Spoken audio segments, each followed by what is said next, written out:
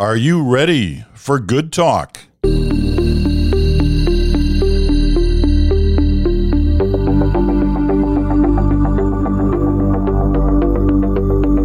hello there, another Good Talk Friday. Chantal is in Montreal, Bruce Anderson's in Ottawa. I'm Peter Mansbridge in Toronto today. Segment 1 on this episode of Good Talk is Ukraine. There have been a lot of talk in the last, few days because of the Putin dictatorship and the way he's moved into Ukraine in the last 48 hours. That we are kind of living through our own 1930s moment. And, I think there's lots of different ways to look at that. The way I'm looking at it this morning, or tonight in Ukraine, is that it is a little like September of 39. We tend to look back at September of 39 and say, well, the much vaunted German army, they swept into Poland and it was all over in a matter of hours. Well, it wasn't actually all over in a matter of hours. The much vaunted, and for good reason, German army did sweep into Poland, unprovoked, with false flags all over the place. And they were up against the Polish army, which was, still on horses and bicycles in the battlefield. And it didn't take hours. It didn't take days. It took weeks. They eventually fell, the Poles, as one assumed they were going to. But they put up a fight. They believed in their country, and that's what we're watching in Ukraine. But what Ukraine has begged for, well, they begged for troops from the West to help them. That wasn't going to happen because of NATO, and they're not a member of NATO. But they were banking on sanctions with teeth. And I guess that's the question today is that what has been put up to try to stop Vladimir Putin? The Americans put their long list, and it was a long list, 160-something different sanctions that they put into place yesterday. And then there are the other countries, which include Canada. The Brits are getting bashed around Boris Johnson today that his sanctions are toothless and are actually protective of the so-called oligarchs in Russia, who are Putin's biggest backers. So it leaves open the question, what about Canada? Did we do enough? In our list yesterday, we had a big news conference with the Prime Minister, the Foreign Minister, the Finance Minister, and the Defense Minister. But is what we laid on the table, was it enough to say that we are all in on trying to stop Vladimir Putin for whatever difference Canada might make in a situation like this? It does beg the question. And so I start with you, Chantal. Well, this is a parade we are not going to be leading, and we absolutely have to take our cues from two places that can wield bigger sticks, but that are also on the front lines of this, and that starts with Europe. And Canada can not go faster in this than Europe or the United States. There were two moments in the press conference yesterday where some truths that were important. And I thought it was an effective news conference, devoid of the usual talking points. I don't think I've heard Trudeau and his ministers speak more clearly and more directly than I had heard them over that news conference. But there are two facts that may not have been the lead, but that do matter. And the first one is the Prime Minister saying, it is hard to hurt someone with whom you do not have that strong a trade relationship. And that is certainly true. With the Canada-Russia trade links are, at the best of times, not terribly strong. That's good and bad in the sense that, as opposed to some European countries, we're not terribly vulnerable, obviously, to the fact that their natural gas might or might not flow to us. The same is in part true about wheat. That's one of the reasons we don't have that much of a trade relationship, is a lot of the things that they export are things that we export too. But the other interesting point, and again, I wasn't the lead, but I suspect it will become the lead, was the news that we were sending some thousands, and remember, this is the Canadian Armed Forces, troops to NATO or we are offering troops to NATO. And I think two things happened yesterday. You can debate sanctions all you want, but this is not something that's going to get resolved between now and Sunday morning. And sanctions contribute to undermining the position of Vladimir Putin in Russia, and with the oligarchs that you talk about, who do not want to lose money on this adventure that Putin has launched.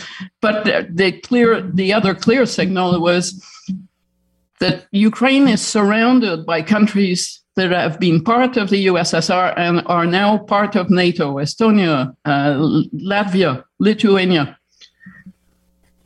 And the message and the red line is really there.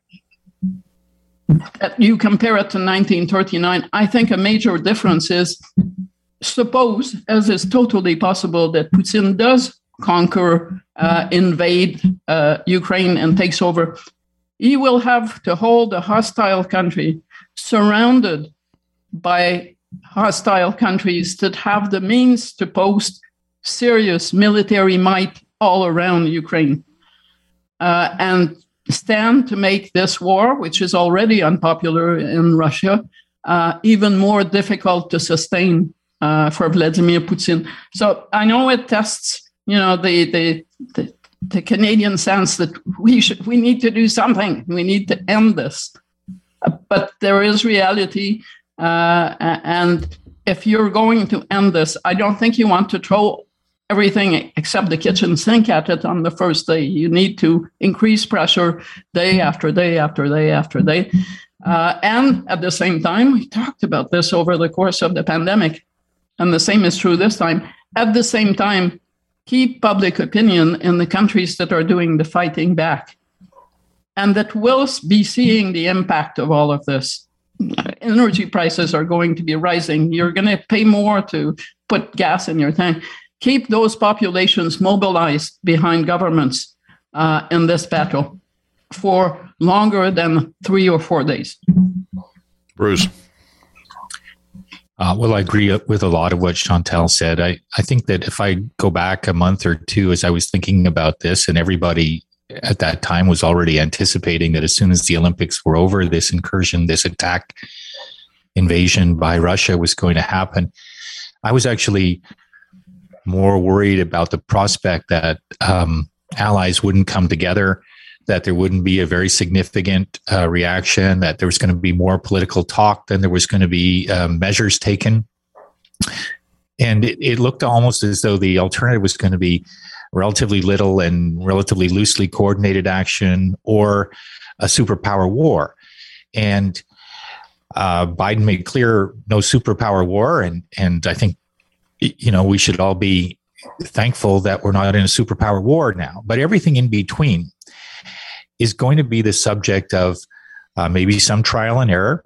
It's definitely going to be the subject of closely held intelligence and less transparency that some might want. And that's, I think, the way that it should be. I found myself watching politicians yesterday, and I agree with Chantal that what I was watching in that press conference of the Canadians was really not very much about performative politics. It just looked like serious people dealing with a very serious situation, trying to do their jobs as best they can. And I understood the questions of, well, if the sanctions that we took 2 days ago didn't work, why would the sanctions you're announcing now work? Except that's not really how it's going to play out. I think that in two respects. One is asking those questions from a position of frustration that you're not getting the answers is going to get old pretty quick. It's not going to work that way, and we should stop pretending that that's the way that we should conduct ourselves as part of a conflict. We're going to need to delegate whatever trust we feel we can to our leadership to make choices that are based on intelligence with our allies, are the best choices that they think are possible to make. And we're just going to have to live with the amount of information that we have, because we are in a conflict, and because we are also making decisions, as Chantal said, to put our troops in harm's way in a situation which could escalate, which could grow worse, which could turn into a superpower war. And so we need to be really, really deadly serious about that. I do think that, and this is my last point, I do think that there is there are a few things different from 39, and I don't say that lightly. I think the comparison is relevant, but I think we ought to be careful with that. I think the idea that this is more the actions of one individual who has so much control and has built such a propaganda base for what he's doing, I think that's a very powerful reminder of the potential for propaganda and disinformation and an autocratic police state to reign havoc in the world. But I do think that we know that there are economic relationships that Putin has with oligarchs that matter to him. And I don't know that there's an analog in the 1930s to that. And I think that the amount of wealth that can be impacted by these sanctions on the people who are in the circle of Vladimir Putin is a pretty interesting question in terms of, to what Chantal was saying, it's already an unpopular war in Russia. How much of these sanctions will it take before it becomes unpopular in a different way for Vladimir Putin? I don't know the answer to that, but I'm glad we're taking all of the measures that we're taking. And if we need to take more, I hope we do. Well, I don't want to get into a debate about the 1930s situation, because clearly there are lots of differences between what was happening in the 30s and what's happening now. However, the rise of Nazism in Germany, and Hitler in particular, was aided strongly by some wealthy industrialists who basically funded the rise of that party and that government. And it was aided strongly by German nationalism. Exactly. And if you fast forward to more recent events, remember the UK battle over the Falklands and the patriotism that resulted from it in the UK, and how much Margaret Thatcher, who was then the prime minister, benefited, or George W. Bush in Iraq. Remember French fries being banned in some restaurants in the US because the French wouldn't join, etc. What we saw yesterday was not an outpouring of patriotism in the streets of Russia. It was the opposite. If you're going to go to war and the streets of your main cities are full of people who will brave, which is a lot harder than saying all the things that everybody's been saying from the outside, are going to brave serious consequences to protest a war, that does not really bode terribly well for how long you can sustain it from the inside, or how much people are willing to put up with the consequences of your gesture.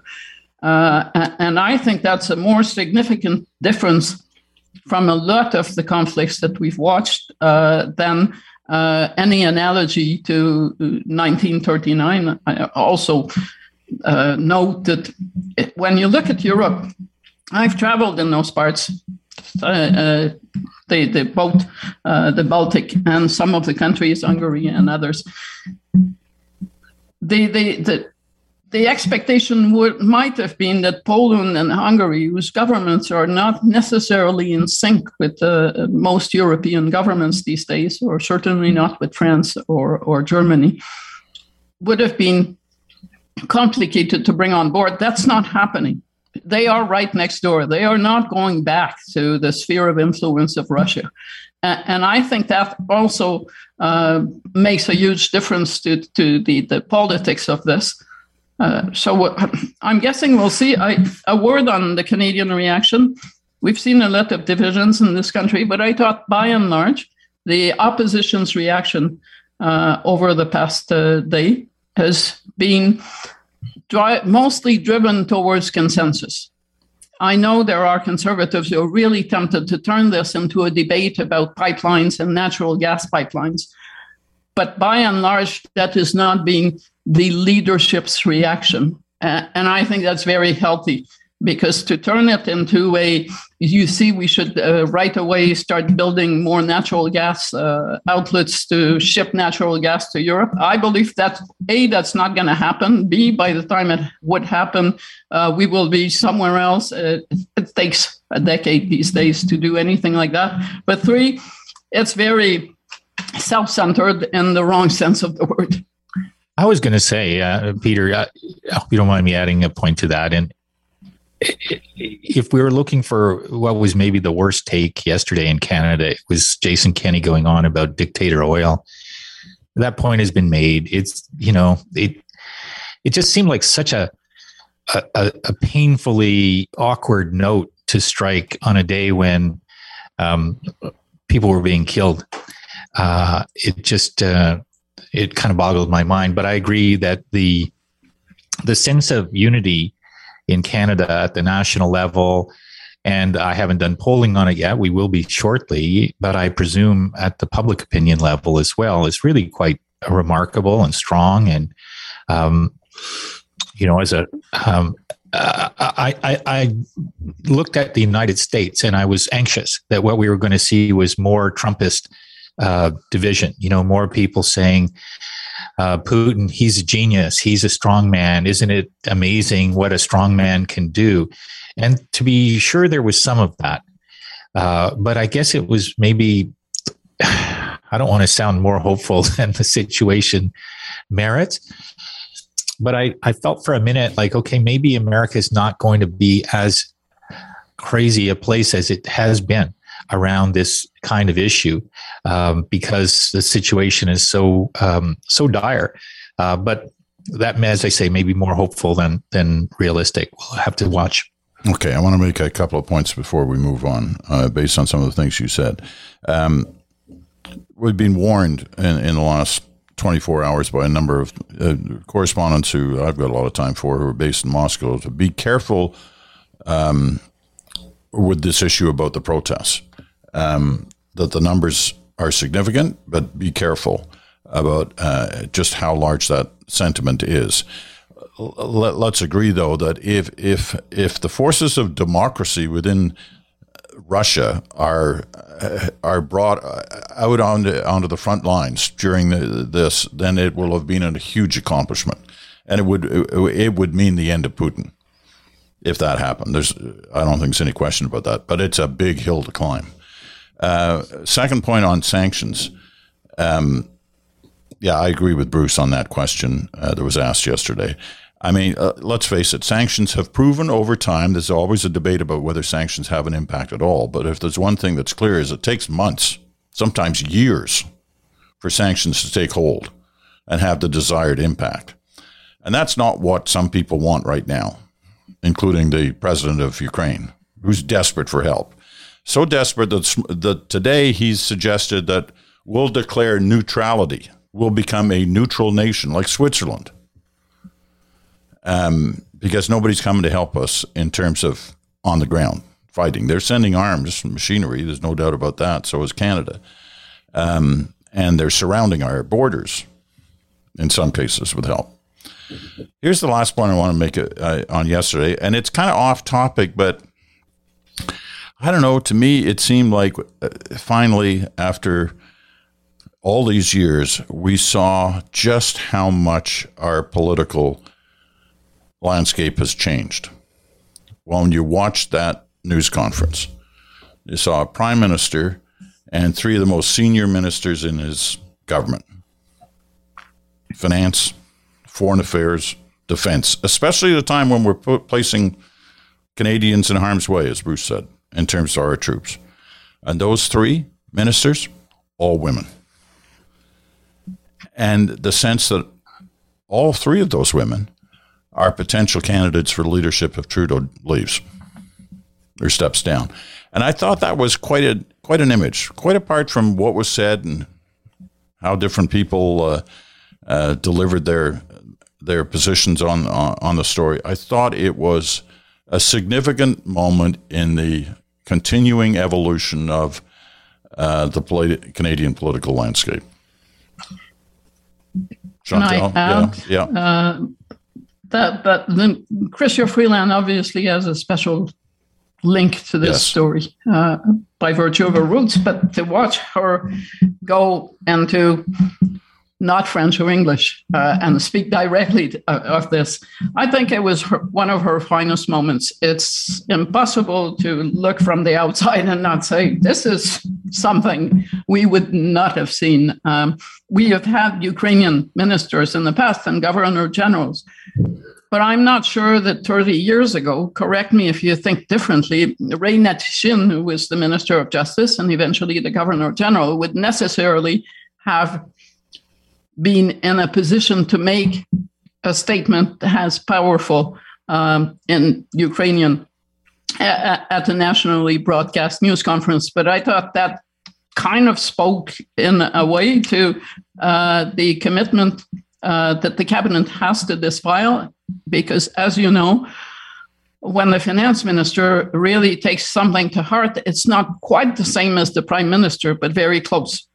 And that is obvious that these forces are in play within the Trudeau cabinet.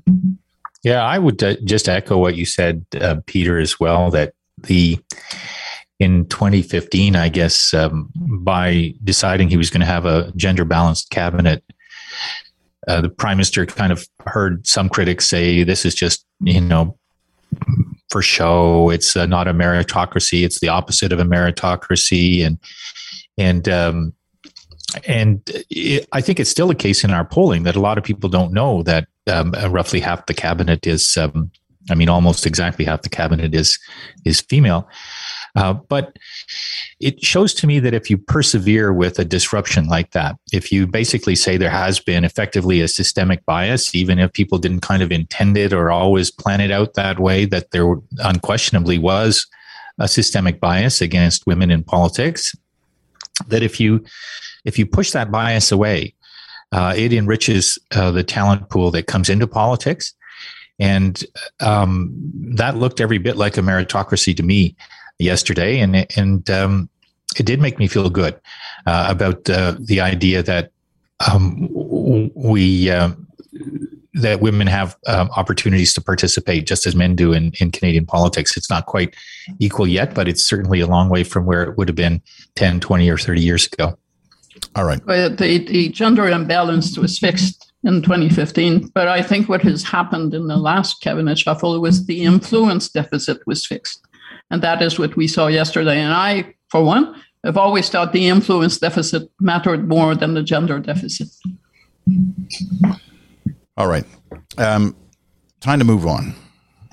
As if there could be anything bigger in our world right now than the situation in Ukraine, we are going to take time to discuss a couple of other topics. But first of all, this quick pause.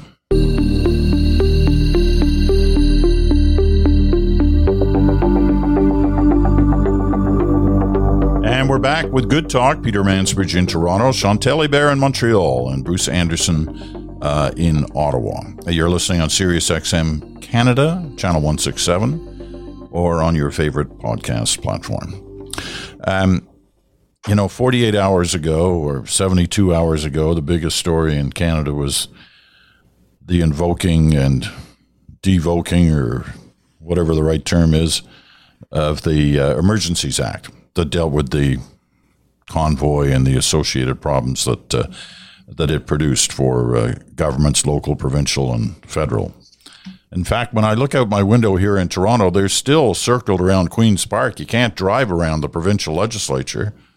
So the emergency's still on in Ontario, full on. I mean, it's like there's blinking lights and police cars all over the place, and have been, for 2 weeks now. Anyway, it seems like yesterday's news in light of what's happening in Ukraine. However, it's still an important moment in the Canadian political life and Canadian life in general. And there are going to be now a couple of different committees investigating why the Emergencies Act was put into place, whether it was needed, did it stay too long, how it was taken out. Which leaves us a moment to give some thought to that, to give some of our own feelings about what happened in those couple of days, and what's going to happen as a result of them. Bruce? I was really happy with the way that the police effort occurred over the weekend. I thought it was forceful. I thought it was effective. I thought it was restrained. I thought it struck the right tone in terms of how police should engage with people who don't want to leave, but which the law requires to leave. I thought the invocation of the Emergencies Act was, a big instrument to have to use. But I also felt like because of the failure of policing at the front end of the situation in Ottawa, anyway, that there really was a reasonable argument for the government to say we're going to take some new powers. And I think they did that fully cognizant of the fact that some people were going to say this was an overreach and that there needs to be an inquiry afterwards, and that they'll be held to account for what information they used to make the decision, and did they make the right decision. That's all a legitimate debate. And I think that they knew that was coming when they decided to do it. And I still think on balance, it was the right call. I also think it was the right call to pull the plug on it when they did. And I know people were wondering, well, why did that happen so quickly? But in fact, they had access to the powers for a number of days at that point. And I think by Monday, they took a look at the situation and determined that the risks that still existed were controllable with the powers and the policing that they had. And so they pulled the plug, and I think that was the right thing to do. I do hope that as we explore the reasons in these inquiries for the decision that was being made, I hope that it's a kind of a careful exploration of the information that was used, and also respectful of the fact that people in positions of responsibility were facing a lot of pressure to deal with this situation that had gone for some weeks.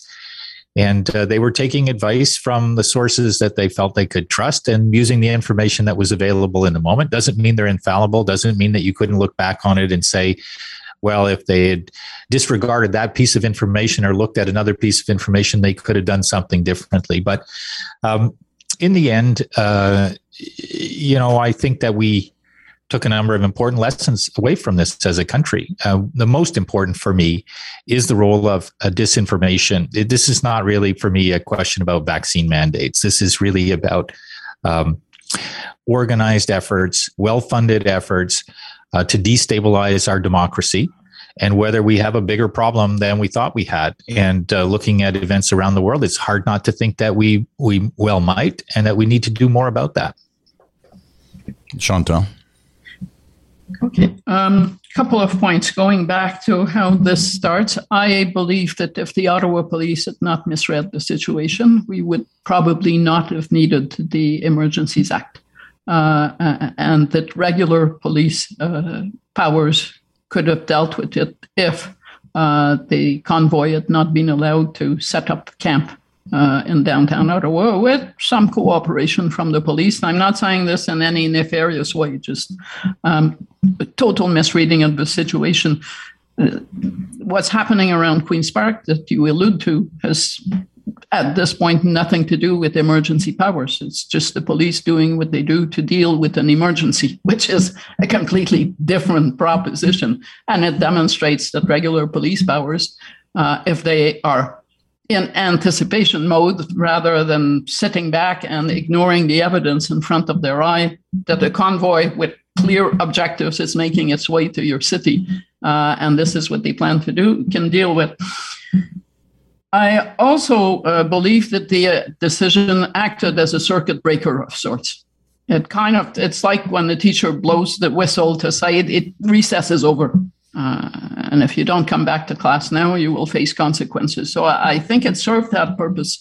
A lot of people have questioned the notion that the government was willing to make Monday's vote on using the Emergencies Act a competence matter, and then 48 hours later got rid of it.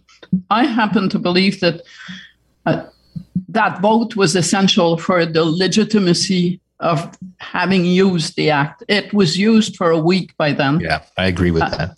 This is a minority government. Suppose that on Monday morning, alternate scenario, Prime Minister Trudeau calls a news conference and says, guys, it's all good, so we're going to withdraw the motion and we're not going to ask Parliament to vote because we're going to lift the Emergencies Act.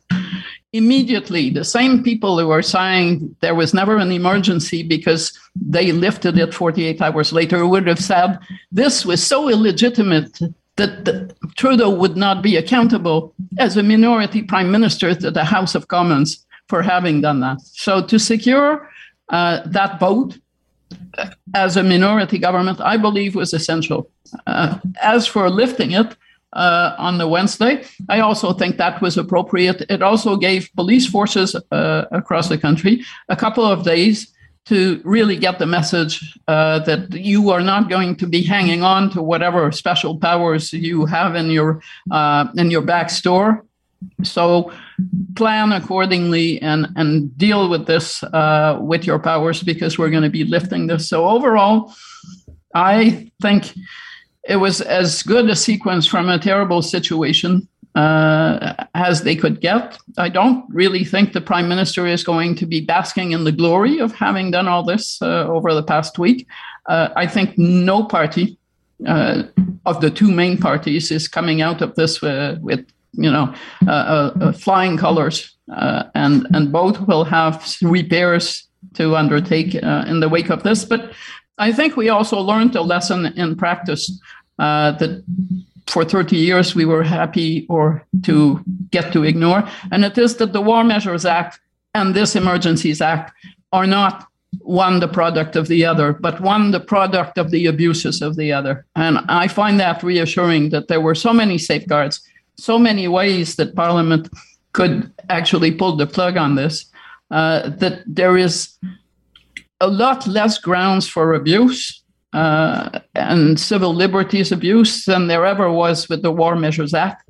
All of that being said, of course, this applies to a minority government. I'm not sure how or whether the safeguards are robust enough in the case of a majority government that it can impose its will either in the House of Commons or the Senate or both. It's just one thing I wanted to raise. I think Bruce is the best one to try to answer this. It was something Trudeau said in his speech on Wednesday when they were ending the Emergencies Act that has struck me and has kind of reverberated to me a lot over the last couple of days. And it was just a phrase. I mean, most democracies, good democracies, relish divisions and debate and discussion over big issues. He had a line in that speech saying, "We can't let anger divide us." Now, I don't know what governments can do about anger that's there, and we all agree it's there. But what is the challenge to society in that phrase? We can't let anger divide us. I think you touched on a little bit with your comments about social media, Bruce, but is there something deeper in that phrase or am I just getting carried away by a couple of words that were probably thrown in there because they sounded good? No, I actually think that alongside disinformation, it's kind of sibling or child is a heightened level of anger. And it's probably the thing alongside climate change that I spend the most time kind of being angsty about. I feel like politicians and many journalists also have a kind of a front row seat to what it looks like and how it invades their lives and their ability to do their job and keep their kind of mental processes safe. And I say that with a lot of empathy for people in politics, because I know a lot of them, as you both do, and we both know many of them who've had some pretty bad experiences dealing with the anger that comes at them. And the same thing is true for a lot of people in journalism who experienced a lot of it in a more aggressive and personal way during the last several weeks. And when I talk to people who are working on kind of what are the policy solutions around anger, I try to be careful to say there isn't a piece of regulation or legislation that's going to make this go away. You can't regulate hate away. You can't regulate racism away. But we have to have the conversation that's real and honest, that says that there's a lot of it and it's being cultivated, nurtured, fertilized, whatever you want to use as an expression, by the kind of the instant aspect of social media, and also the kind of the sense of if I really want to make a point, I have to make it in the most aggressive way possible in order for it to be noticed and to feel that there's some reverb. Now, on the Prime Minister, I was intrigued that you asked that question because I've been thinking about that and listening to Chantal on this. And I remember a couple of weeks ago, we were talking about, does the Prime Minister want to have a just watch me moment? And for me, it seemed like a reasonable question at the time. And there, a lot of people were wondering, is this going to be him replaying the way that his father kind of established himself as a kind of a really strong leader? And he didn't do that. He didn't talk about bleeding hearts and that he didn't sort of approach it as though he was going to be aggressive. Some people are very upset about the fact that he used some language to describe protesters early on, or some subset of protesters early on, in ways that they didn't like. But that, to me, wasn't really the same as saying, I love this fight. I'm in this fight. I'm going to take this fight and kind of run with it. And I'm going to make you want to watch me have this fight. And when he said the other day that we can't let anger divide us, I think he was probably reflecting on the fact that in his time in office, he has seen a lot of evidence that anger and division is mounting. And people can debate whether or not he's somewhat responsible for it, more than somewhat responsible for it, or it's been happening around the world and he's experiencing it and everybody has trouble figuring out exactly how to do their jobs in the context of that. But I'm glad you raised it. I think it's a really important issue. It's not going away anytime soon, unfortunately. A quick point on this, Chantal. Well, for Justin Trudeau to call people bleeding hearts, what's your expression? Is that the pot calling the kettle black? Seriously, he wouldn't wear it really well. So, kind of off-brand, I guess. Yes, that's right. Totally off-brand. Let's agree on that.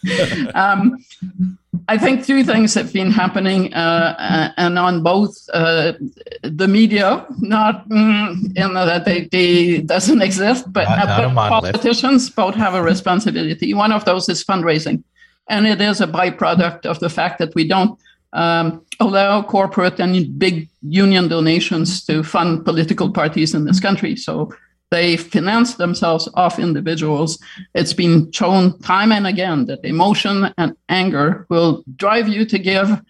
Joy and satisfaction will rarely achieve it. And that has led the political discourse. I'm not pointing the finger at any party because they have all been guilty of it in some way, shape, or form, to distort facts to their supporters, try to make them angrier than they should be, so as to raise money. So one problem which politicians need to look at. I think if politicians do not want to die by the sword that they've been using, they need to try to be as factual as possible. And there is success in politics to be had by being factual rather than someone who fearmongers or distorts facts and makes the people who support them believe that the others are really bad. I used to have a rule when I wrote earlier on in the Star, and it was a tense moment in Canadian unity. I would criticize sovereigntists in French and federalists in English if I could, because I would have, if I'd done the opposite, I would have had a cheerleading crowd on both sides because I would have been playing to the prejudices of one to the other. I didn't think it would help. So I figured if I have a lot of bad things to say to the sovereignty movement, I can use my French outlets to do that. And I'll have less friends. I get less Christmas cards on that basis. The other one, the media thing, is clickbaiting. You saw it with the New York Times last weekend. People being driven away at gunpoint by police officers. That is clickbaiting of the worst kind. You want people to click, so you make the headline as aggressive as possible. It doesn't really matter what's beyond it. That at some point, in some instances, we have stretched the rule that says the headline should go to the very limit of what the story is into some other kind of land where if it clicks, it's good, as opposed to if it bleeds, it leads. And I think that is also dangerous because it makes people kind of used to looking at the media, not just the social media, and seeing this picture, a very aggressive black and white picture of everything, which does make them feel angry in general or disquieted. Yeah. And in the end, we end up with a confidence crisis that reflects on the entire political class.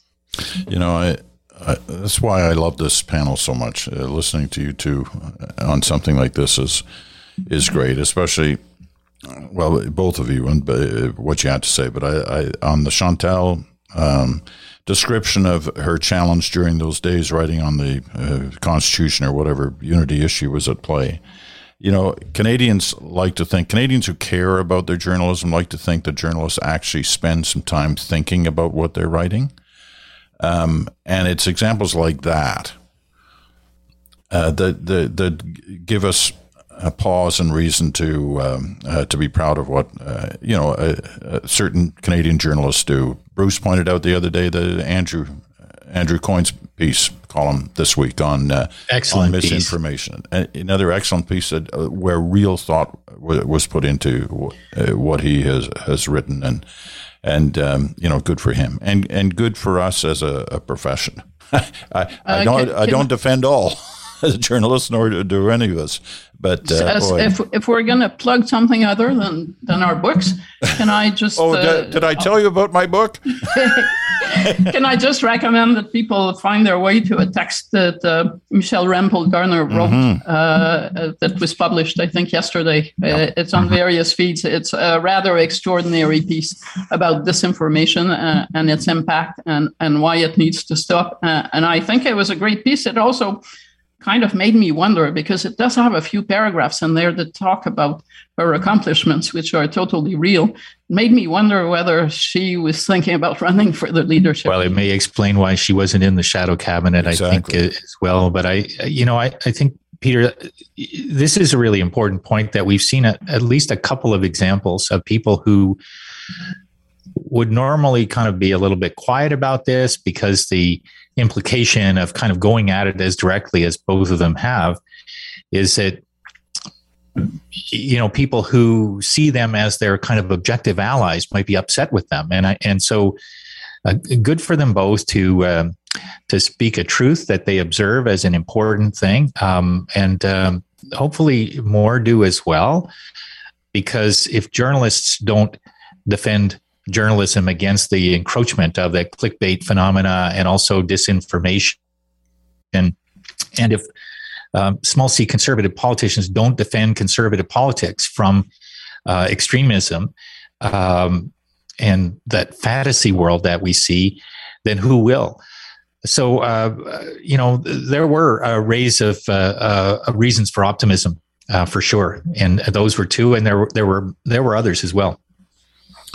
Yeah, I got to take my last break. We'll come back and say one more thing on the Conservative leadership race, because you gave us an entry point into that with Michelle Rempel-Garner's piece, which you can find. Chantal mentioned it. You can find it in a number of different places. I think the main place was the line.ca. I think so. Jen Gerson's online kind of periodical that is available to you, the line.ca. Anyway, it's a really interesting piece, as Chantal mentioned. Okay, quick pause and then a quick update on the Conservative leadership race.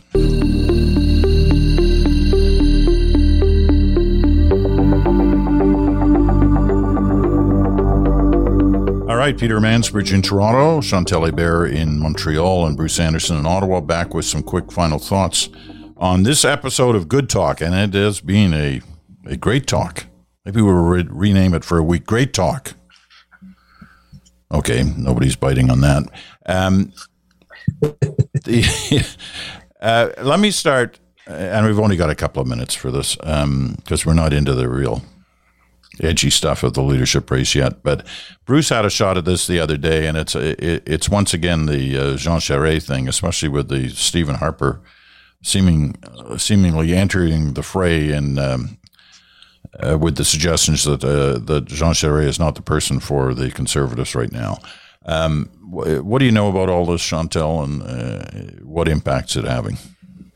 I know the same thing as you guys know, in the sense that we can all read tea leaves. And if you do not want to run for the leadership of something, the past week and a half would have been a good time to bury the story in the graveyard of the convoy in Ottawa and now the war on Ukraine, and nothing has happened. So from everything I hear, Jean Charest at this point is just about in.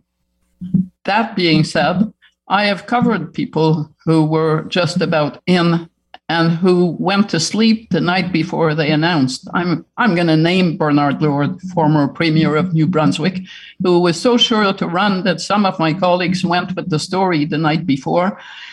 And then he woke up on the wrong side of the bed and pulled the plug on the decision. Charest himself had taped his I'm going in speech video the last time, and that did not. So I don't consider someone to be in unless that person is in, but I do expect that once the date is known, we will see one after the other, not only Jean Charest, but Patrick Brown, Tasha Carradine, maybe Michelle Rempel, declare one way or the other, and we will have a sense of the lay of the land. And no, I don't believe that it is impossible to beat Pierre Poilievre if there is an early convention, as in June, as opposed to next fall. But I do note that in the middle of an Ontario election campaign, it's going to be a bit hard to organize in Ontario, a crucial place, between now and June. So if that's the date, some Conservatives are going to take themselves out of the game because they're going to be working with Premier Ford on his re-election. Bruce? I think that Chantal's right, that people are, properly not jumping in because it is a very difficult decision to make. The kind of the sense of the ability to accomplish something isn't everything that it once was. The psychic rewards are very limited. The psychic stress of being in public life is worse than it has been. And I can understand why a lot of people now would get close to deciding to get in and then decide not to. That said, I do think that Jean Charest has, by his slight comments and lack of putting this story down, has made it clear that he's interested in it, and he's a very experienced person. So I think that him having decided to let that happen was very, very deliberate, and he's at the moment, I'm sure, trying to assess how likely it is that he could win, and what he would have to do to win, I think, is an important question alongside that. Because if you're him and you feel like the way that you would have to conduct yourself, the positions that you would have to embrace, the parts of the party that you would have to cultivate support from, would require you to say things that you don't really believe or behave in ways that you don't feel comfortable doing, that's a reason why somebody might back away at the last minute. On the other hand, if you're looking at it and saying, if somebody doesn't try to pull the party back towards the center and be willing to leave the fringes to some other candidate, then what is the future of a Conservative Party in Canada? What will it look like? What kinds of things will it campaign on? And there are some other names who could be trying to do the same thing, but Jean Charest is probably one of those who has enough profile and enough support expressed already from Quebec that he would be, he'd be a pretty good standard bearer for that. So I hope that's what he's thinking about, because I think that's the fight that the Conservative Party needs to have, and how it decides is up to it. But I'd like to have a strong standard bearer or several who say, let's leave the kind of the fringes to Max Bernier, and let's pull votes from the Liberals on the center of the spectrum. How strange would it be if there is an actual race, with candidates in it who are regarded as serious candidates? How strange would it be if there are none from the West?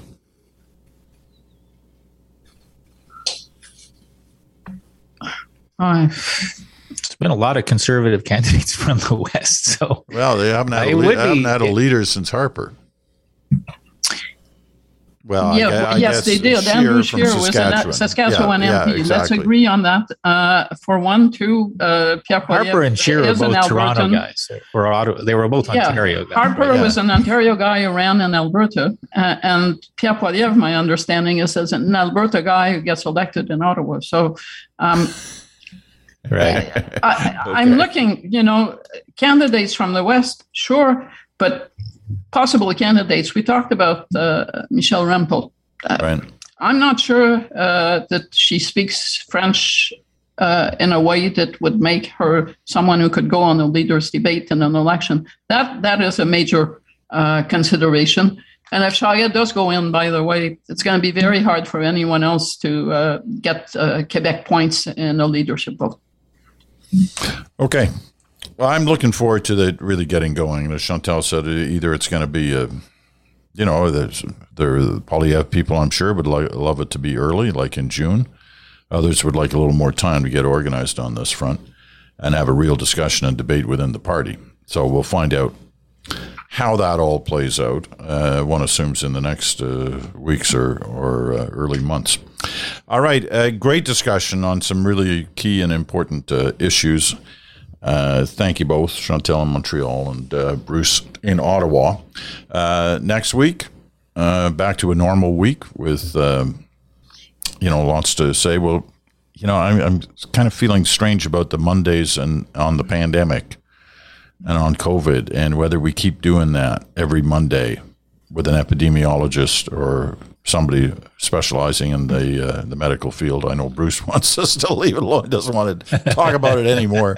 Anyway, we'll make that decision next week. And then Smoke, Mirrors, and the Truth on Wednesday. Good talk next Friday. Thank you both. Have a great weekend. And thanks. Take care, you guys. Good to talk to you again. Thanks for listening. I'm Peter Mansbridge. We'll talk to you again on Monday.